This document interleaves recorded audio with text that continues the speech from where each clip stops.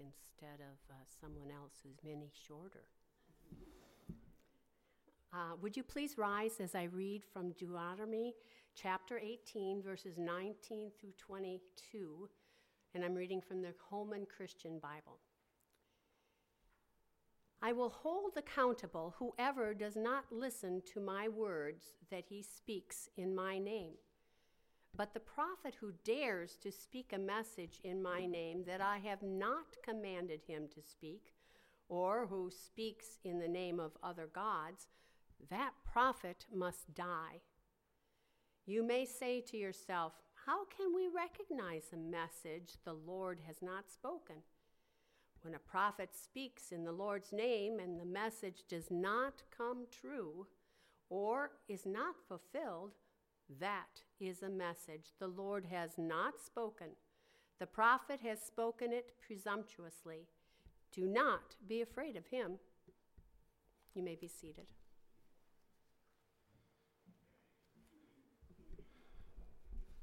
Thank you, Mary Lynn, for reading Scripture this morning. And if you have your Bibles, we're going to start. We're going to go to two places today. We're going to be in Daniel chapter 11 here momentarily, but I also want you to begin over in Isaiah chapter number 44. Isaiah chapter number 44 is where we're going to start, and then we'll head on over to Daniel chapter 11 in just a few moments. Isaiah 44, and then you can put a bookmark over in Daniel chapter 11. So this morning we're continuing our walk through the book of Daniel, and we're in chapter 11. There's 12 chapters in this book, so next week we'll finish it up and bring the plane into land, if you will. But today we're in chapter 11. Let me read to you a quote that I found. This was a commentator named Herbert Leupold. He said this: "We do not see how Daniel 11 could be used for a sermon." Let's pray, and we're out. That's encouraging, right? How do you make Daniel chapter 11 a sermon? And if you sat down and you read all 45 verses of Daniel chapter 11, you probably agree with him. Did anybody read it this week? Did anybody go ahead and get ahead? All of you overachievers? Yeah, no. I probably not. I've read it several times over the last several weeks, and there's 45 verses about this story, this battle of northern and southern kings, and these are probably not the ones that you would consider your favorite chapters in the Bible. However, we believe all Scripture is God-breathed. All Scripture is here for us to teach us something, either something about our life or something about God. And so I have entitled the message today, God's Reign Over World History. Because as we're going to see this morning, this chapter is full of prophecy after prophecy. And in looking back on those words, we can see the hand of God over every little detail. So this morning, our scripture reading came from Deuteronomy. Some verses that maybe you've heard before, that God was using Moses to tell the children of Israel, hey, be careful about people who are prophesying to you. One way to know if they're a true prophet is if what they say comes true. And if it comes true, then they're a true prophet. If it doesn't, you don't need to be afraid of them. But what does that have to do with Daniel? Well, Daniel, we know, is a prophetic book. His words were written around 530 BC. It speaks a great deal about the culture of the day. And in our study of the book, as we bring it to a close, we're concluding with another one of the prophecies seen by Daniel in a vision. Chapters 10, 11, and 12 are this one vision, this kind of story together that really troubles Daniel. And so I want to take a little different approach to this chapter by giving you a story, telling you some truths about God, and then finally giving us some responses, or what is our response to it as readers. Let's begin with a word of prayer. Father, I thank you for your word of truth. Lord, every single word is inspired by you, is inerrant. Lord, it will never fail. It will continue to remain true to the end of time. And God, as we look back on these words, I pray that you would encourage us. Encourage those who are suffering today. As people in those days lived in a world that was hostile towards God, I pray that just as they could live with hope, that we could live with hope today. I pray that you will open our hearts, Lord, now to receive your word. It is in your precious name we pray. Amen. Now, before we begin Daniel 11, there's a couple of things that I want us to know, because sometimes people get confused by prophecies, and we wonder, how in the world does this apply to me? I mean, this was old. This is old stuff. Then in its history, it's already happened. And I read my Bible, and I don't see America in the Bible anywhere. I see no mention of the year 2020 coming up, right? I don't see any mention of President Trump, right? Well, what about the verse that says that the last trump... No. Which is why this morning I'm actually beginning over in Isaiah 44. You're there. Look at verse 7 and verse 8. Isaiah 44, verse 7. Who is like me? Let him proclaim. This is God speaking. Who is like me? Let him proclaim it. Let him declare and set it before me. Since I appointed an ancient people, let them declare what is to come and what will happen. Fear not, nor be afraid. Have I not told you from of old and declared it? There are two things here in Isaiah 44 that I think will help us when we get over to Daniel chapter 11. And the first thing is in verse 7, that God uses prophecy to declare himself as God. That here in Isaiah, essentially we have people who have rebelled against God and have run off to these other gods. In Isaiah 44, God is calling out those other gods. He's like, are those gods there? Let them come forward. Let them tell what is going to happen. And then actually let it happen. And he's not saying, hey, listen, he goes, I know the future. I know exactly how everything is going to lay out. And it's not this like vague fortune cookie, tomorrow you're going to experience a work setting. Okay, good. Yeah, that's everybody, right? No, this is like every little detail. The fact that God can accurately tell the future and predict it to the smallest detail is an act of God showing us and declaring to us he is God. God uses prophecy to declare himself. But secondly, in verse 8, he says, fear not, nor be afraid. That prophecy is meant to be a comfort to God's suffering people. Fear not, don't be afraid. Why? Because I, God, have told you from of old that it would happen. He says, don't be afraid. The people were worried about something. The people are afraid. So prophecy is so that people who are suffering will be comforted, that there's hope. And in this morning, either you're facing a trial during this time, you're going through suffering, or maybe you've just come out of suffering, or one day you're going to enter into a time of suffering because it's part of the human existence. It's who we are. Suffering's going to happen to each and every single one of us. And as we've seen in the book of Daniel, those 3 Hebrew men who stood up before Nebuchadnezzar, they had already made up their mind before they actually went through it. They determined, hey, God is greater, and now there's nothing that Nebuchadnezzar is going to do that's going to deter me from serving God and God alone. And so this morning, if you are suffering, you don't need to learn about theology and these deep things. You simply need to grab a hold of God, cling to the cross. But if you're not suffering, I encourage you to dig deeper and to make a commitment that no matter what comes ahead, you're going to hold fast to what you know and what you believe. Now, let's go over to Daniel chapter 11. Daniel chapter 11. And take a look at what is happening here. As I mentioned a few moments ago, Daniel 10, 11, and 12 is one event. It's one big final event within this book. This book has been divided, as we've said, into 2 parts. Daniel 1 through 6 is chronological, historical events. We have the famous stories of Daniel in the lion's den, the men in the fiery furnace. We have the vision of Nebuchadnezzar in the statue, and all of those things. In chapters 7 through 12, we have the prophecy part of the book, the visions and experiences that Daniel faced during the events of 1 through 6. Which all of them here in 7 through 12 are more prophetic in nature. Now, I grew up in church. My dad's a pastor, and I grew up hearing all the stories and sermons, and I've heard many sermons between Daniel's 1 through 6. And I've even heard a few, but I can't remember one sermon from Daniel chapter 11. As I'm reading it, I'm going, what? Like, I'm reading it again. I'm like, okay. There's this, and then there's this, and then there's this. And I've read it probably 10 times now, and there's sometimes I still get lost in the details of what chapter 11 is all about. So to kind of give us an idea, I want to do something different this morning. I want to tell you a story of history. And what we're going to notice is that this parallels Daniel chapter 11.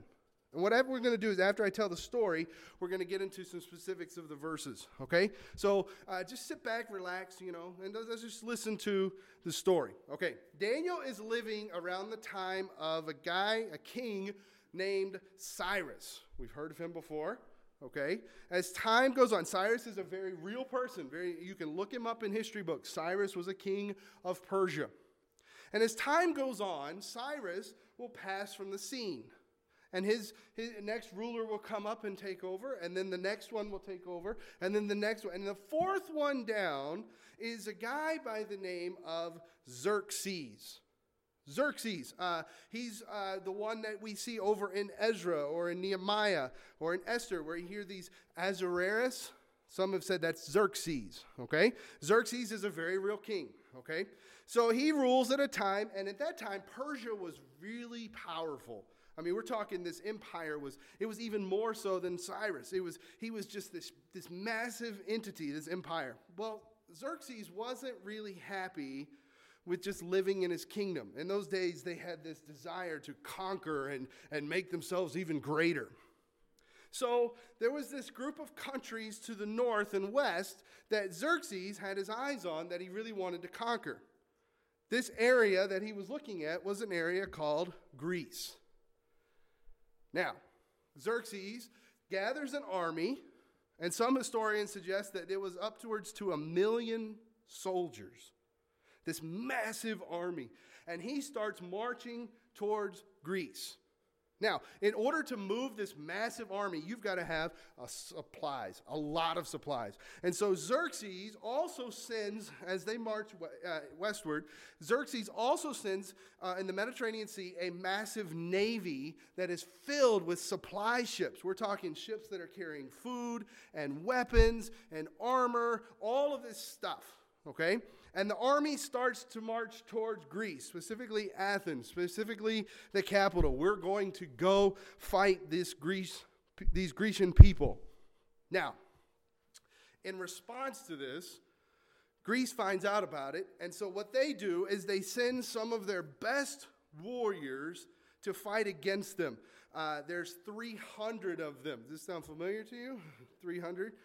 300 of them. And on this tiny little strip of land called Thermopylae, these 300 Spartan warriors took their stand against this 1 million-man army. These 300 warriors stand. They've got some smaller allies there on the sides. And the fighting happens for 7 days. Now, if you haven't seen the movie 300, I'm sorry, I'm getting ready to spoil it for you. Eventually, the Persians win. They kill off all the Spartans and the Greek allies, and they had this great victory.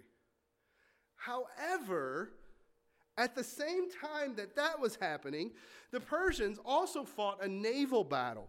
And the naval battle was against the Athenians, and the Athenians took out all of the Persian ships, which carried all their supplies.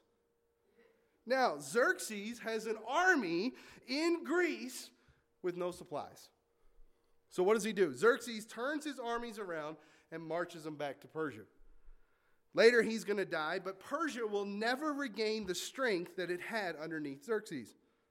But I will say this, Greece never forgot what happened to them. And about 150 years later, a guy in Greece rose to power whose name was Alexander. We've heard him before. We talked about him a few weeks ago. Alexander gathered his armies from the city-states of Greece, and their battle cry was, "Death to Persia." And he finds, we're going to tear them down. What they did to us several centuries ago, we're going to go and we're going to take them out. And when he gets there, he finds that Persia is not as strong as it once was. And so he very quickly conquers it. And we saw this when we were looking at Daniel chapter 8 with the ram and the goat. And after conquering Persia, he conquers the entire region. And we know the story about Alexander. He got done conquering everything, and he sat down and cried because there was nothing left to conquer. But we know what history tells us. Alexander, right after conquering the entire known world, he falls ill and dies at the age of 33. So his kingdom is then divided among 4 generals. He had no heir, he had no children, so his 4 generals took over the region and split the kingdom into 4. 2 of those generals get the largest pieces of land. There's one that gets the south region around Egypt called Ptolemy, and then there's one that gets Babylon, Syria, all the way to India. It's the biggest one, and his name is Seleucus. Ptolemy is in the south, Seleucus is in the north. And both of them border this tiny little nation called Israel. Now, the Jewish people are back at that time. Cyrus let them go home. So we're talking, they're living, and now they've got this empire to the south under Ptolemy, and they got this empire to the north under Seleucus. And over time, these 2 empires start to have sons, and the generations continue, and eventually those sons and their sons begin to rule, and then they start to go to war with each other. And there's this ongoing struggle throughout the 3rd century, 2nd century BC of these 2 kingdoms back and forth. Sometimes they're really hard at war. Sometimes they're trying to make peace treaties with each other. History says that such one in the south, Ptolemy II, wanted to seek after a peace treaty with the north. He goes, I don't want to fight. I want to make things right. So he sends his daughter up to the north to marry the king. The king up there was a guy by the name of Antiochus II. Now, this was common of the day. Send a daughter, their families join together, and then, the son that you have will now be able to rule both kingdoms. The only problem was the northern king, Antiochus, was already married. He's married to this woman named Laodice. Laodice decided, you know what? I don't want to be that wife that gets put aside. So Antiochus divorced her, marries this daughter from the south, and has a child. Well, Laodice kills them. This ex-wife comes back. Be careful. Don't divorce, guys. This ex-wife comes back, kills Antiochus, kills the new wife, kills their son. And now Laodice takes over and rules as the leader of that northern kingdom. Several generations go by, and there's this struggle back and forth between this kingdom where Syria is and this kingdom where Egypt is. Now listen, most Bible scholars believe that there's a gap between the Old Testament writings and the New Testament writings. And the time period between them is about 400 years. And that these events that we're discussing right now in history are during that time period. All right? So these kingdoms are going back and forth. Who's stuck in the middle? Israel. Finally, around 175 BC, a king comes to power in the north. His name is Antiochus IV. Remember him? He gave himself the title Epiphanes. Epiphanes means God made manifest. Basically what he's saying is that he's saying, he gave himself that title. He says, when I walk into a room, I want people to say, God has entered into the room. The Jews actually called him Antiochus Epimenides, which means the madman. I thought that was interesting. Anyway, so he comes to power, and he comes to power through deceitful ways. He poisons the rightful heirs to the throne, and he poisons all those who are in line, and so now he kind of takes over this kingdom of Syria. And when he comes to power, the first thing he wants to do is wipe out the Jewish people. He goes, I don't like them, I don't like their worship, I don't want to have anything to do with Jews. So what does he do? He moves in and he shuts down temple sacrifices. He says, you're not doing this anymore. He brings a statue of Zeus into the temple, and he sets it up in the Holy of Holies, the Jews' most holy place. He puts a statue of Zeus in there. He then takes a pig, which was an unclean animal to the Jews, and he literally sacrifices it on the altar in the temple, thereby defiling the temple. At one point, he goes down to that southern kingdom, that Ptolemaic kingdom in Egypt, and he says, I'm going to go down and I'm going to fight them. And he goes down to fight them, and there was a rumor that started to spread that he had been killed.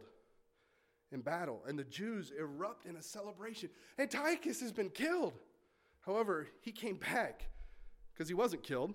And when he heard the celebration, sources say he killed upwards to 80,000 men, women, and children. Now, what a great walk through history. That was the story. Everything I told you in that story is historical, verifiable. You can search records. You can go to encyclopedias. You can go online. You can find pretty much everything I have said. That's a basic certain events of history that took place from around 300 BC to around 160 BC. True, real events. There might be people who debate the little details, but the main facts are the same. Now, why did I say all of that? Well, the Bible is silent during the 400 years between the Old and New Testament. God doesn't speak to the children of Israel. And they find themselves in the midst of these two warring kingdoms, and the suffering just continues to happen. And we don't know if they're actually crying out to God during those times or they're just trying to survive, because the Bible is silent about it. So we have to go to other sources and find out what's going on in the world, which is why I gave you a history lesson.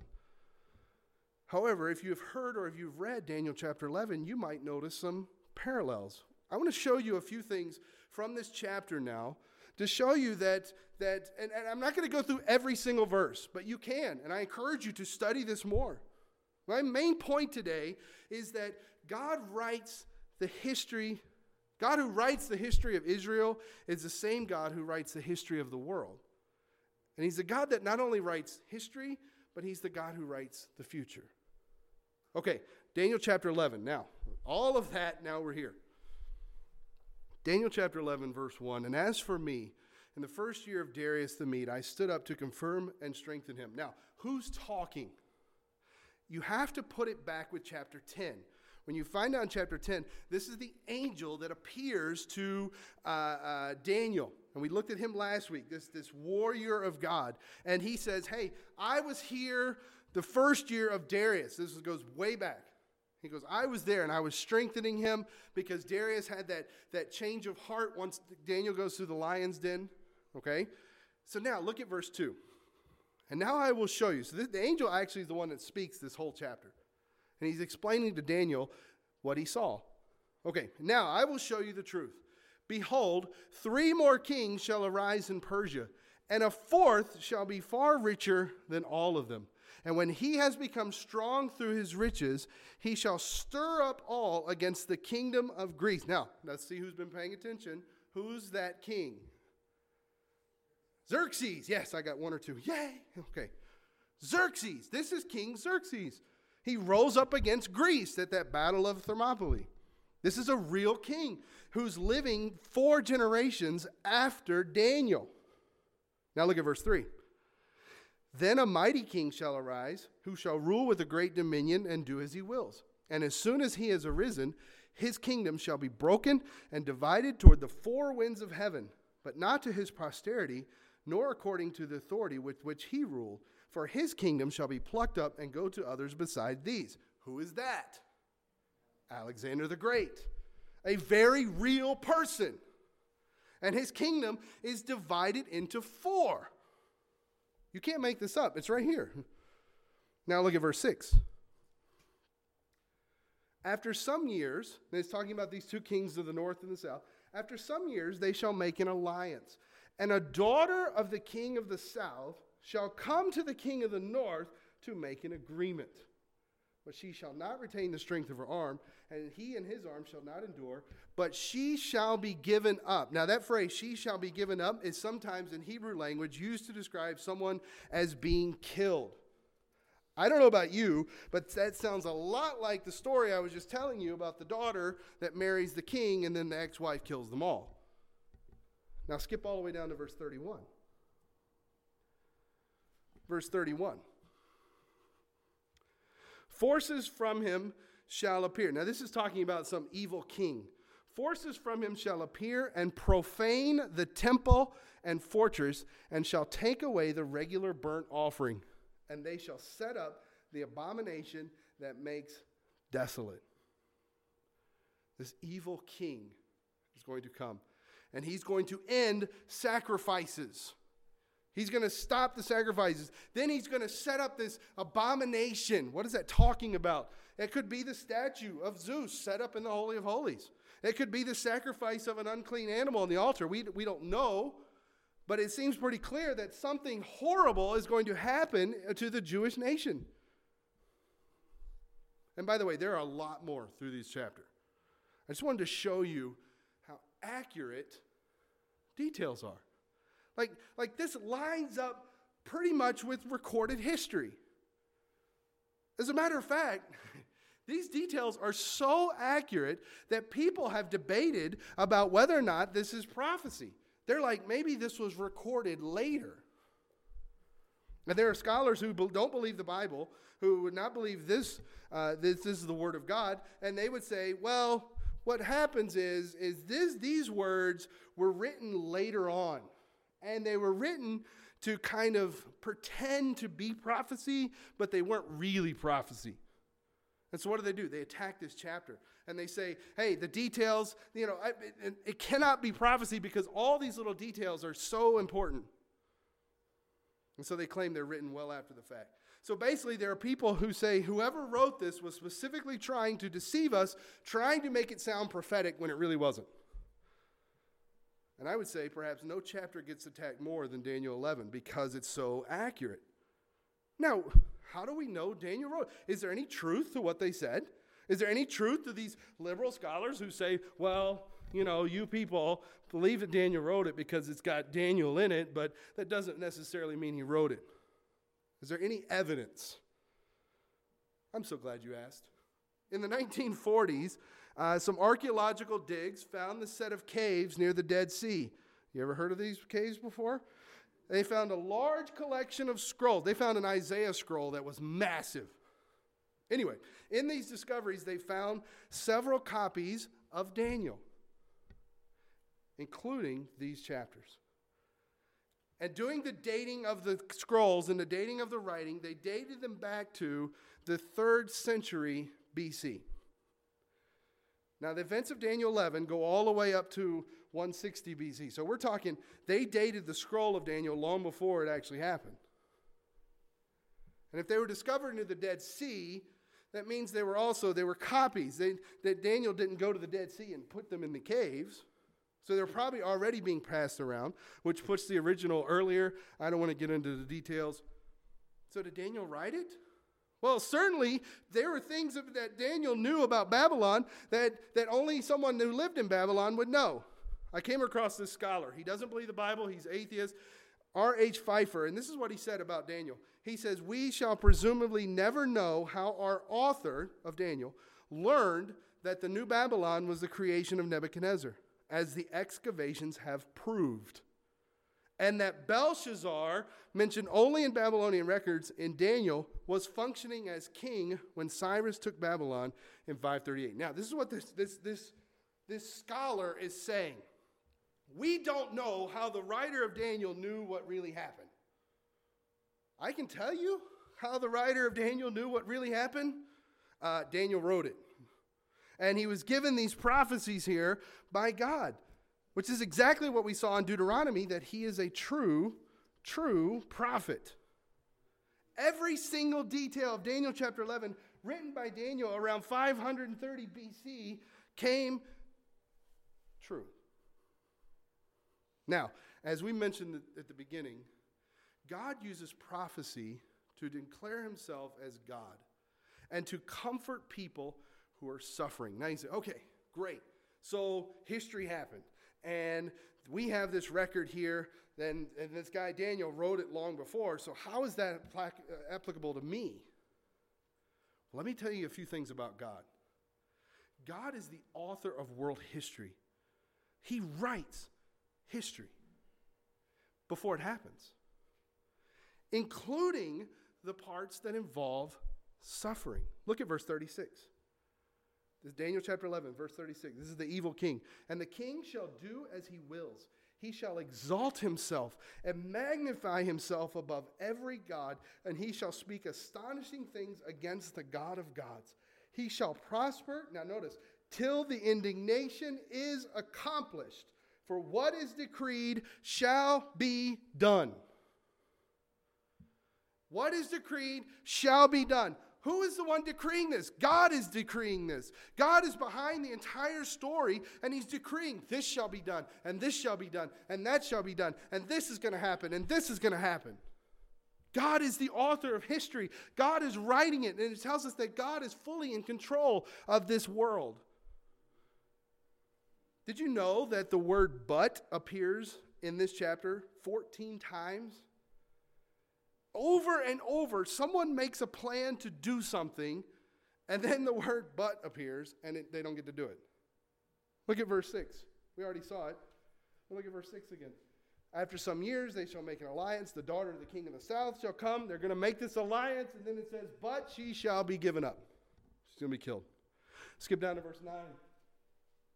Then the latter shall come into the realm of the king of the south, but shall return to his own land. Verse 11. Then the king of the south, moved with rage, shall come out and fight against the king of the north, and he shall raise a great multitude, but it shall be given into his hand. Verse 12. And when the multitude is taken away, his heart shall be exalted. He shall cast down tens of thousands, but he shall not prevail. Over and over and over, we see these kingdoms and these kings planning to do this and wanting to do that, and then it doesn't happen. And I say, it doesn't happen because God doesn't want it to happen. God is writing history, and God is sovereign over history. He's the author of world history. But I will say, number two, that God sets the limits of suffering and evil. So then you say, okay, wait, if God is writing history, and I know that suffering and evil are in history, and he said we know that, then it begs the question, how does that work? Did God produce the suffering and the evil? I say God sets limits on it. We see this throughout Daniel. Nebuchadnezzar, the greatest king of Babylon, remember what happens for that 7-year period of time? He has to live like an ox. Why does he live like he's out eating grass and he's all this beast look? Why does he do that? Why? Because God says, enough. You have exalted yourself enough. Now I'm going to humble you. Belshazzar in Daniel chapter 5 brings the temple items out and he defiles them. He's drinking out of the goblets and the different things. And God says, enough. Tonight you're going to be judged. Tonight you're going to lose your kingdom.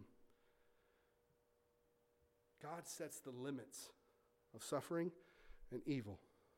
You could go outside the book of Daniel. That God is in control of every detail.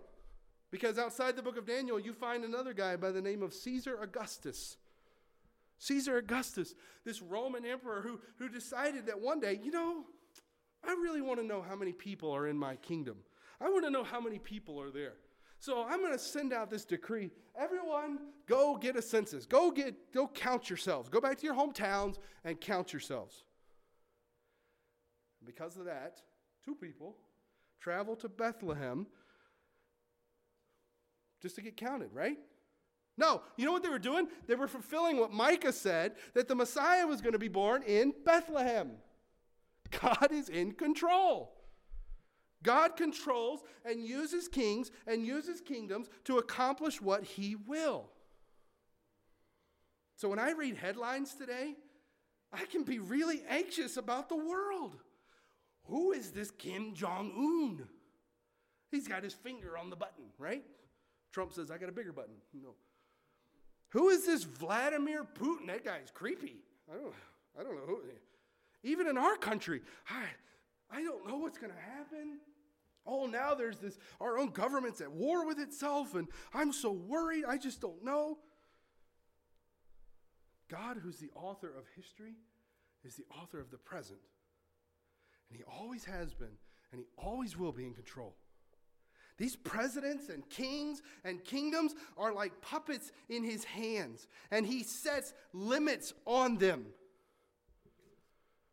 Right now, in our home, we have a 3-year-old dictator. And I can tell you, nothing is safe from him. It is crazy. Thank you for the amen. No cabinet, none of his brother's toys, no electronic device, nothing. And we could live in fear of his reign of terror. But we do. We set limits over him. Why? Because he's not in control. Oh, he thinks he is, but he's not. To God, world rulers are like toddlers that have been put into a pack and play. Because God's always in control. He's in control over every single thing in the world. Now, I know that this begs the question, why then is there suffering? Because I read here in Daniel chapter 11, and I see God telling Daniel, suffering is going to happen. Like Daniel's writing, and the angel's explaining the vision to Daniel, and he's writing it down, and he's talking about this evil king who's going to stop the sacrifices, who's going to defile the temple. And I can see Daniel just getting tore up, like, oh no, why? God's telling Daniel that suffering's going to happen long before it ever does. And so my question is, if God is sovereign and God is in control, then why does he allow this to continue? And here I am in almost 2020, and I wonder, why is there still suffering? I want to finish this morning in our response to this, a few statements. Yes, there is suffering, and there is still evil. And our country is growing more and more hostile towards the things of God. And I'm supposed to have hope, and yet I see suffering ahead. And Daniel writes all this, and it was future for him. And we can look at these words, and it was history for us. There are some that do suggest that the final section of Daniel 11 is still futuristic for us. That would talk about the Antichrist, if you will. That the Antichrist is going to do very similar things that Antiochus IV did.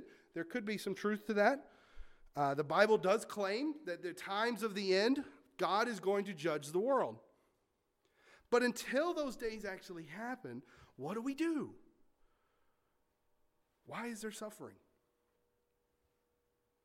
I know there's a lot of debates, a lot of questions about why suffering and evil exist. And some things are mysterious to us. We just don't know. But there are some things that I really believe, and I really think that they can be a help to us today of why I think suffering exists in the world today. And number one, I think suffering and evil exists in the world today because God values the cross. This is what I mean. That God values a world where the cross happens. That the cross happens because evil and suffering are brought into this world through sin. And so that when the cross takes place, then we get to glorify God. Glorify Jesus Christ as not just the second member of the Trinity. We glorify Jesus Christ because he is our personal Savior. He is our Redeemer. And forever and ever, we're going to be worshiping and glorifying Jesus Christ as our Savior. You don't believe me? Look at Revelation chapter 5. We actually sang some of these words today. Revelation 5, saying with a loud voice, worthy is the Lamb. Notice, who was slain. It's not just the Lamb. It's not just the Son of God. It's the Lamb who was slain. Why was he slain? Why was he killed? Because he loves me. And I said, God values the cross. And God says, I value the cross, and I want to glorify my Son in that way. And I want him to be the Redeemer. I want him to be the Savior. I want him to be worshiped. Not as just part of the Trinity, not as just me, but I want him to be worshiped in a unique sense that he saves any single person who believes. And because I want him to be worshiped that way, there has to be a cross. And there has to be a cross. Because of the cross, suffering and evil will exist in the world. Romans chapter 5, but God shows his love for us in that while we were still sinners, Christ died for us. That verse makes no sense without a cross. God is showing his love by redeeming us as sinners. If there's no sin in the world, then there's no way to demonstrate that love. Is that an easy answer? No, but I think it's a real answer. Okay, fine. There's got to be evil so that God will glorify himself through the cross. But why do Christians still suffer? I mean, I'm a believer, and God's redeemed me, and God has made me his. Then why do I still have to suffer? Why do I still have to deal with evil? Take a look at Daniel. Look at 11. Look at verse 33. Verse 33. And the wise among the people shall make many understand, though for some days they shall stumble by sword and flame, by captivity and plunder. When they shall stumble, they shall receive a little help. Some translations say they shall receive little help, as in no help. And many shall join themselves to them with flattery. And some of the wise shall stumble, notice, so that they may be refined, purified, and made white until the time of the end. You see that "so that" there? Some of God's people will stumble. And we saw in verse 33, the reason they stumble is by sword or by famine, basically talking about persecution. Suffering is going to happen. So suffering is going to happen so that they will be refined, purified, and made white. So you ask the question, why do God's people suffer? Well, I believe that when we were brought into this union with Christ, we were brought into this union with his suffering.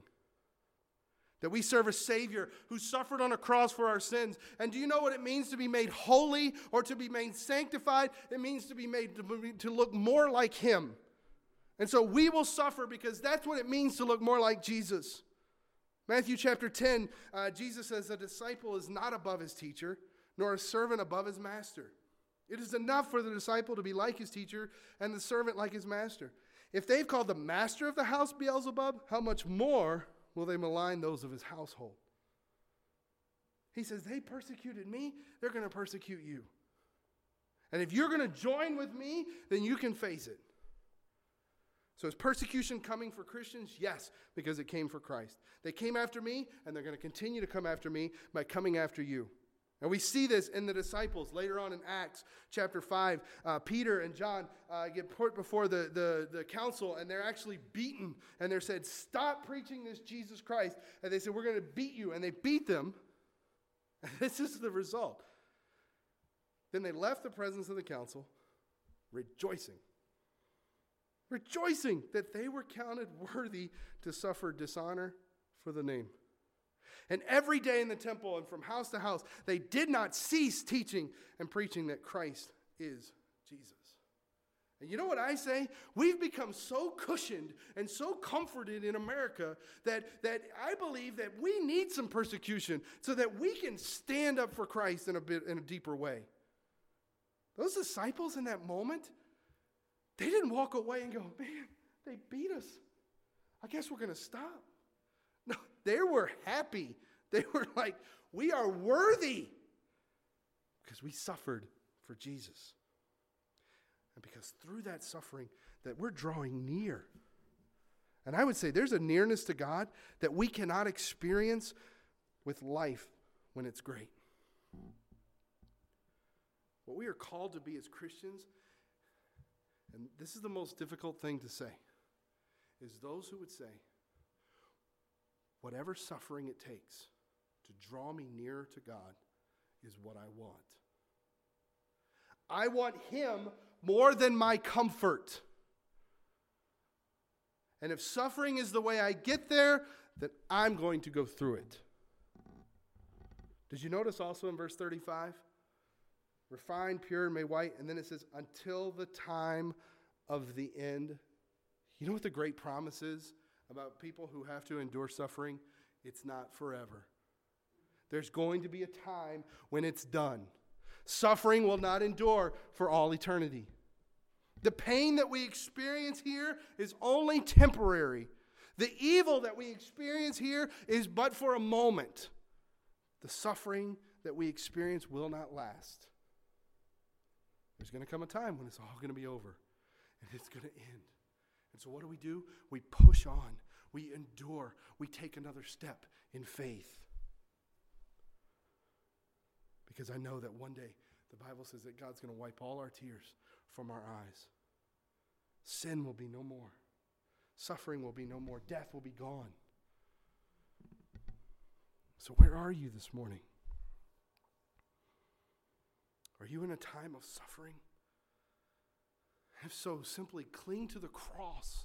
Simply cry out to God, who is your refuge and your strength. And if you're in a place right now where you're not suffering, you can be assured one day you will. So determine now, what are you going to do when the time comes? Knowing trials are going to come and they're going to make us more like Christ. And I say Daniel chapter 11 is showing me that God is in control, that He writes world history, and He's writing my history, and He's writing my future. And that God is declaring in Daniel chapter 11 about what was coming. And He was helping His people to prepare to go through those persecutions by Antiochus. And what I can do is I can take that and I can say, hey, that I know that God knows what's coming ahead for me. God knows what's coming ahead for our country. God knows what's coming our way. And I serve a God who's greater than whatever comes ahead. I serve a God who promised me so much more. And so I live my life of faith, with eyes of faith, knowing what's on the other side. And I hold on. And I trust that God knows what He's doing. And I trust that there are limits to the evil that can happen. And I trust that there's an end. But until then, may I encourage you this morning to be a strong people. A people who holds to the Word of God, who holds to our God in the midst of all the suffering that comes our way. Let's pray.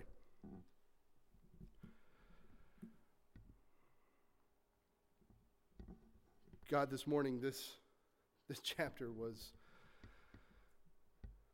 Lord, filled with statement after statement about what was to come for the nation of Israel and the surrounding countries. Lord, I don't know how the people responded to these words, but I know that every promise, every prophecy you said in this chapter came true. Every single one of them. Because you're the God who knows. And God, today I look back on these words and I thank you for giving me this promise that you knew the future back then as much as you know the future today. And you've written these words for us so that I can have hope, so that I can walk with faith, that I can live in a hostile world, knowing that there is an end coming. There is a time when sin will be put aside, when suffering will be no more. God, for a couple of the ladies in our church, they experienced that today. They experienced that this week, that their suffering is no more. Or they know then they're worshiping at your feet today. And partly we're a little jealous. But Lord, we will press on. We will walk each day by faith because you are our God. And you have given us eternal life because of the cross. Lord, I thank you so much that you valued us so much that you would let your Son die in our place. That you would give us the hope, the faith, the encouragement, the love. Thank you for the cross. Thank you for saving me. May I live in faith with endurance, knowing that one day I will worship at your feet. It's in your precious holy name we pray. Amen.